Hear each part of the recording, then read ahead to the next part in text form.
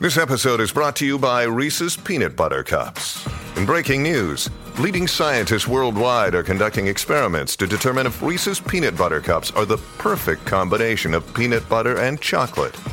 However, it appears the study was inconclusive, as the scientists couldn't help but eat all the Reese's. Because when you want something sweet, you can't do better than Reese's. Find Reese's now at a store near you.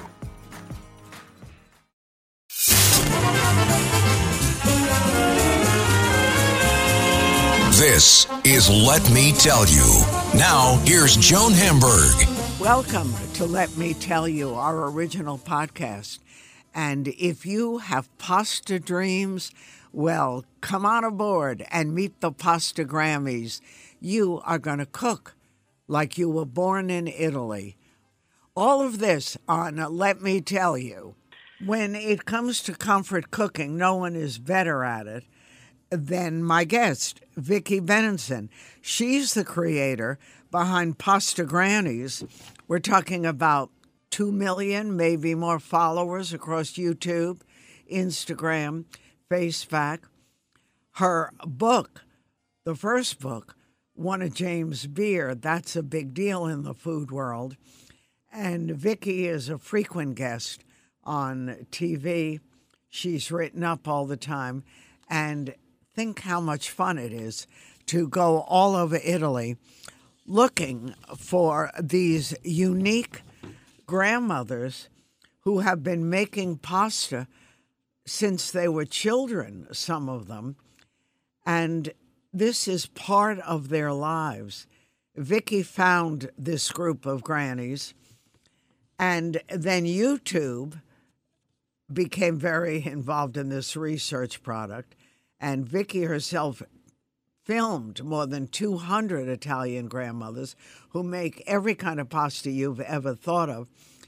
And you're going to be surprised at how easy things are, like gnocchi or orchietto, you name it, and you're going to learn how to do it. There are videos. It's a perfect book, Pasta Grannies, Comfort Cooking. It's something we love. And the recipes are for all of you. They're for home cooks. And the stories I love behind these women. Some of them live in rural areas all by themselves. They grow everything they make, and they make it by hand. How did you get so involved in this, Vicki? Well, I noticed that it was only older women that were making pasta by hand, and this was about 10 years ago now. I was researching another book. I thought, someone has to make a record of this. And so I picked up a camera because the physicality of pasta making means that words aren't enough. One has to film them. And I think if you go back to the very beginning of the channel, you'll see that there's me rather frozen with what I'm filming. And they've developed since then. Well, got gradually more and more involved.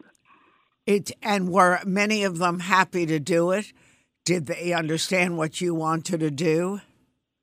Yes. So it's become easier over the years because now there's a body of work that they can look at. So in the beginning, we were using, we were filming friends of friends, or rather the grandmothers of friends. So we got going. I got going quite slowly. It was like, every couple of weeks I would film someone and post it, and then it gradually ramped up. And I was then sort of actively looking full time for women to film, so that I could post one every week. And I'm sure that when you went, they all wanted to feed you, so it had to be a very fattening undertaking. Very, very. I put on several kilos. That's. I eat. I eat when I'm away on location. I eat pasta 3 or 4 times a day, and I'm not complaining. And it's the best. Well, it's so interesting because for many years, my daughter was involved with a guy, Italian from Italy, and we were on some family trip. I think it was California. And he got sick with a terrible cold. So I said, oh, my gosh, I've got to get somewhere and make you chicken soup. And he looked at me like I was from Mars. He said, chicken soup? I need fettuccine. And I thought that was so perfect because truly that was his comfort food. That's what he grew up with, and that was the answer to everything. Completely, yes. I absolutely sympathize with him. Of course, you can have chicken soup and fettuccine if you want. Of course, but the fettuccine comes first. So I'm curious, when you do what these women have done most of their lives, making pastry by hand, or do you need special stuff? Like I've often wondered if you need a board or a special kind of flour. So for some pasta, you do. But actually, if you're just starting, there are pasta shapes like cavatelli or gnocchi, or a pasta shape that's like spaghetti called pici. These are all shapes that don't need any special equipment apart from your hands. That's all you need, and a bit of space on your kitchen counter. A wooden board would be helpful, but even that's not necessary. And anybody can make pasta. And what about flour? You talked about 0-0? Yeah. So 0-0 refers to how finely ground a flour is. It's actually a little bit more complicated than that, but that's the approximation. And so that's the equivalent of plain flour. And what that means is how it hydrates becomes easier. But you don't need 0-0 if you can't find it. You can just go to the shop and get plain flour. And it works. Quite the same. And it works. The Italians love a flour that's made with durum wheat, and that's especially good for pasta. It gives a nice bite, and it's what all dried pasta that you buy in packets, that's made with durum wheat flour. And how do you have your own special way of telling when it's done? I mean, I just stick a fork and take one out and taste it, but everyone likes their pasta different. Some people like it very firm. Some people like it soft. How do you do? What is it done for when you start cooking? Well, I think you're absolutely right that in the end it's personal judgment, and that also applies to Italians cooking their pasta, particularly dried pasta. When it's fresh pasta, it becomes very obvious that it cooks quite quickly, and you don't want it to go soggy. So tasting it as you go along, the thinner it is, the more quickly you want to taste it after about 30 seconds once the water has returned to the boil. But it is a matter of judgment in the end. Yeah, well, it all sounds so perfect. And were the women, I mean, some of them, I was amazed. They're elderly women. Some of them live all by themselves and are very self-sufficient. Yes, that's absolutely true. They are living by themselves, and what we probably don't film enough of is the family behind the camera. Right. So there's always a daughter or a son, wringing their hands behind because these women are so independent and insisting on being on their own. Or there's a very Italian arrangement, which is that you divide the house up into apartments. So the nonna gets to have her own apartment, and that's what we quite often film in. So they retain their independence. Right, and it makes us all want to make this. I have always loved rice balls, and one of your visits was Sicilian rice balls. Yes. Is that hard to make? No. The only skill is about being able to read a fat thermometer and make sure you've got the right temperature, and then you're fine. You just can make sure it's hot enough for your arancini balls to sort of cook reasonably quickly, because all the ingredients are already cooked, so you're just trying to make a nice crust with it. Mm-hmm. And do you find that the younger generation is into pasta the way their grandparents and parents grew up? Yes, I'm pleased to say that there is an interest by grandchildren. The grandmother's daughters couldn't get out of the house quick enough. I think they wanted to leave their mother's lifestyles behind. Mm-hmm. But the younger generations have discovered that actually you can do both. You can have a career and also make pasta by hand. That whole thing. It's a weekend project for the younger generation. Right. And for the older generation, their families would always warn them, if you can't learn to make pasta, you're not going to get a man. Yes, that's absolutely right. You will not get married unless you can make pasta properly. Yes. And also there was no option. If you wanted to eat pasta, you had to make it. And yet it sounds so good. And I like the way the book is organized, too, with subjects, and the ingredients are easy to look at and go get them. So it's very good for the home cook.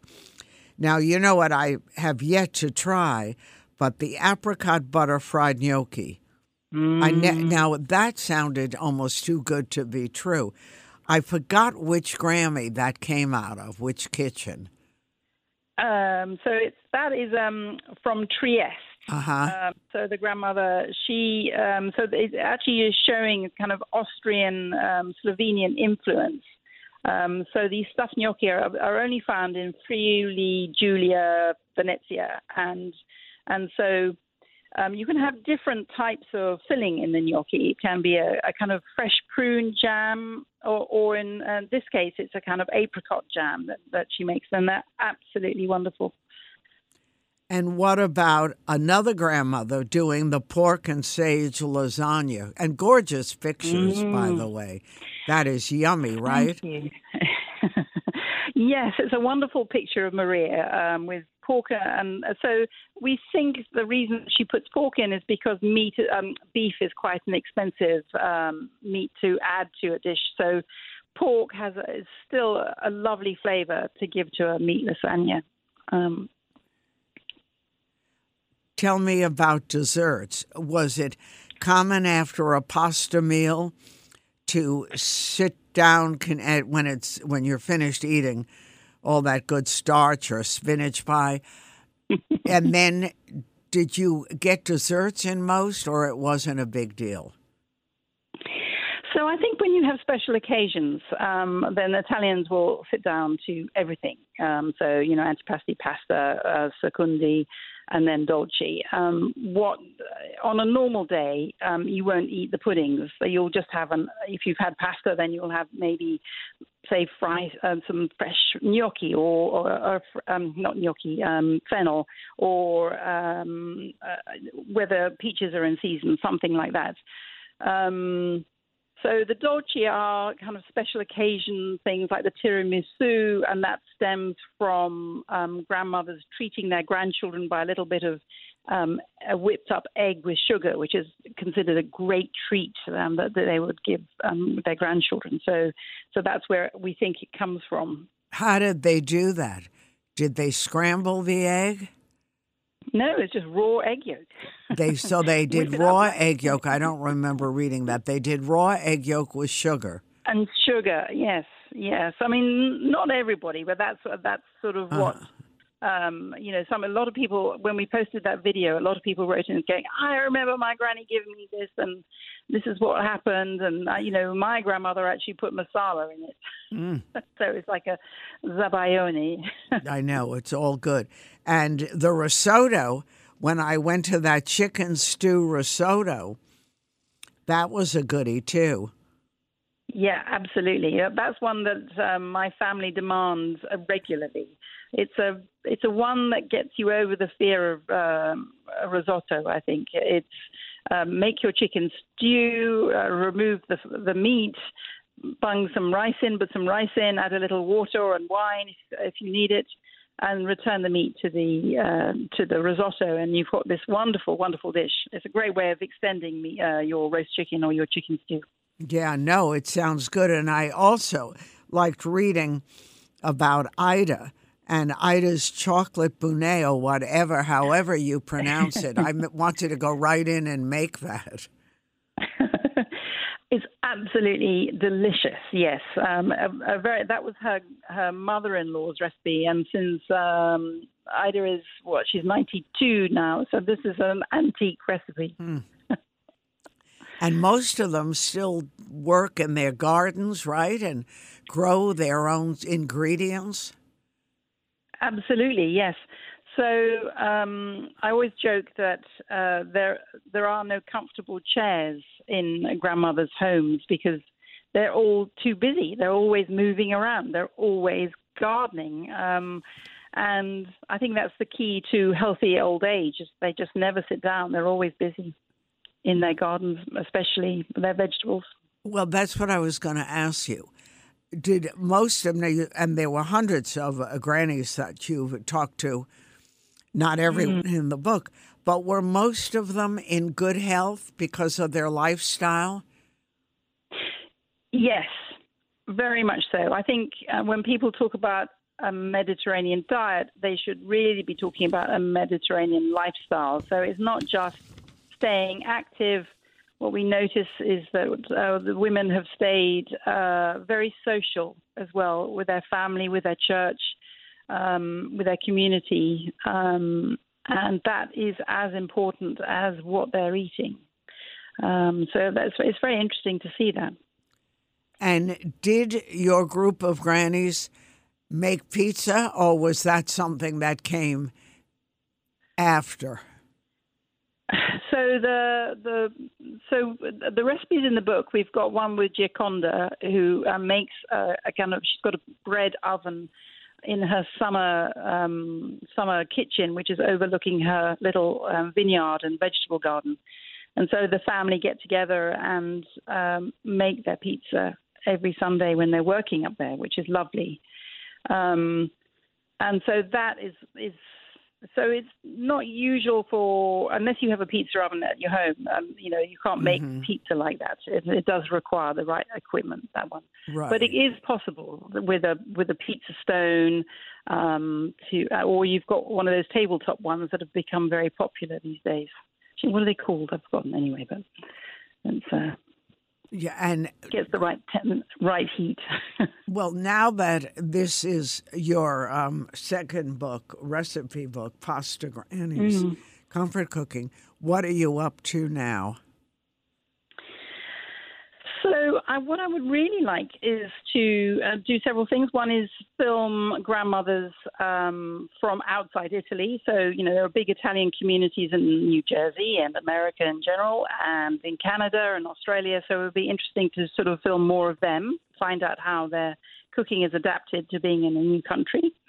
And I would also like to have a documentary series. So we'll see if I'm successful with that one. So that keeps me busy. No, that should be good. And do people send you notes about grannies that you should visit? Absolutely, yes. We quite often they forget to ask the grannies, and so that's always a good idea. Okay. But we do find grandmothers from people volunteering. Yeah, it's their beloved aunt or something, and they want a record. So that's great. Well, it's a lovely book. It's got recipes that make you want to get into your kitchen and do it. And like we've had people say to us, when I make pasta, do I need this enormous pot? But you said those grannies didn't do that. They had regular saucepans and things and made it work. Yes. I've never seen a grandmother with a huge pot. It's too expensive to heat water that way. Obviously, if you're in a restaurant or something, it's a different matter entirely. But for sort of family things, you need a reasonable size saucepan, but you don't have these huge cauldrons. And do they salt the water a lot? Yes, they do, more than you would think. So they're quite generous. I think it's that sort of principle of salt well to begin with, so you don't have to add it at the end. Well, you did a good job. The book is full of recipes. It really is comfort cooking, and you're going to be surprised how gnocchi is truly so easy to make that you You go home from work and you can do it. I wonder, can you boil the potatoes ahead? Yes, so that's what grandmothers do is they boil the whole potatoes. Personally, I think you can also put them in the oven and you get a nice, the old potatoes that are nice and fluffy.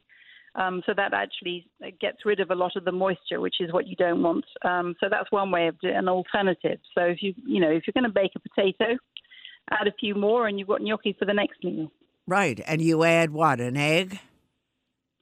You can. You can also add a bit of flour. So I think to the potatoes. To the mashed potato, you add a little bit of flour. Some people prefer to add an egg, and others don't. I think Pina, just trying to remember offhand, I think she does add an egg to her dough. I mean, that makes sure it sticks all together and things, but it's you mix those all up together. You don't want to knead it too much because you don't want to get it kind of gluey. You want to keep it nice and light and fluffy while staying together as a dough, if you like. And then roll your little. You chop them up. Roll a rope, a thick one. Chop them up, and there you are. Gnocchi. Yeah, my daughter and I did that.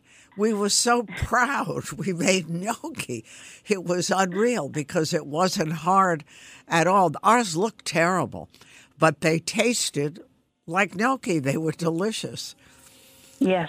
Anyway. Yes, well worth doing. Well worth it. Thank you, Vicki.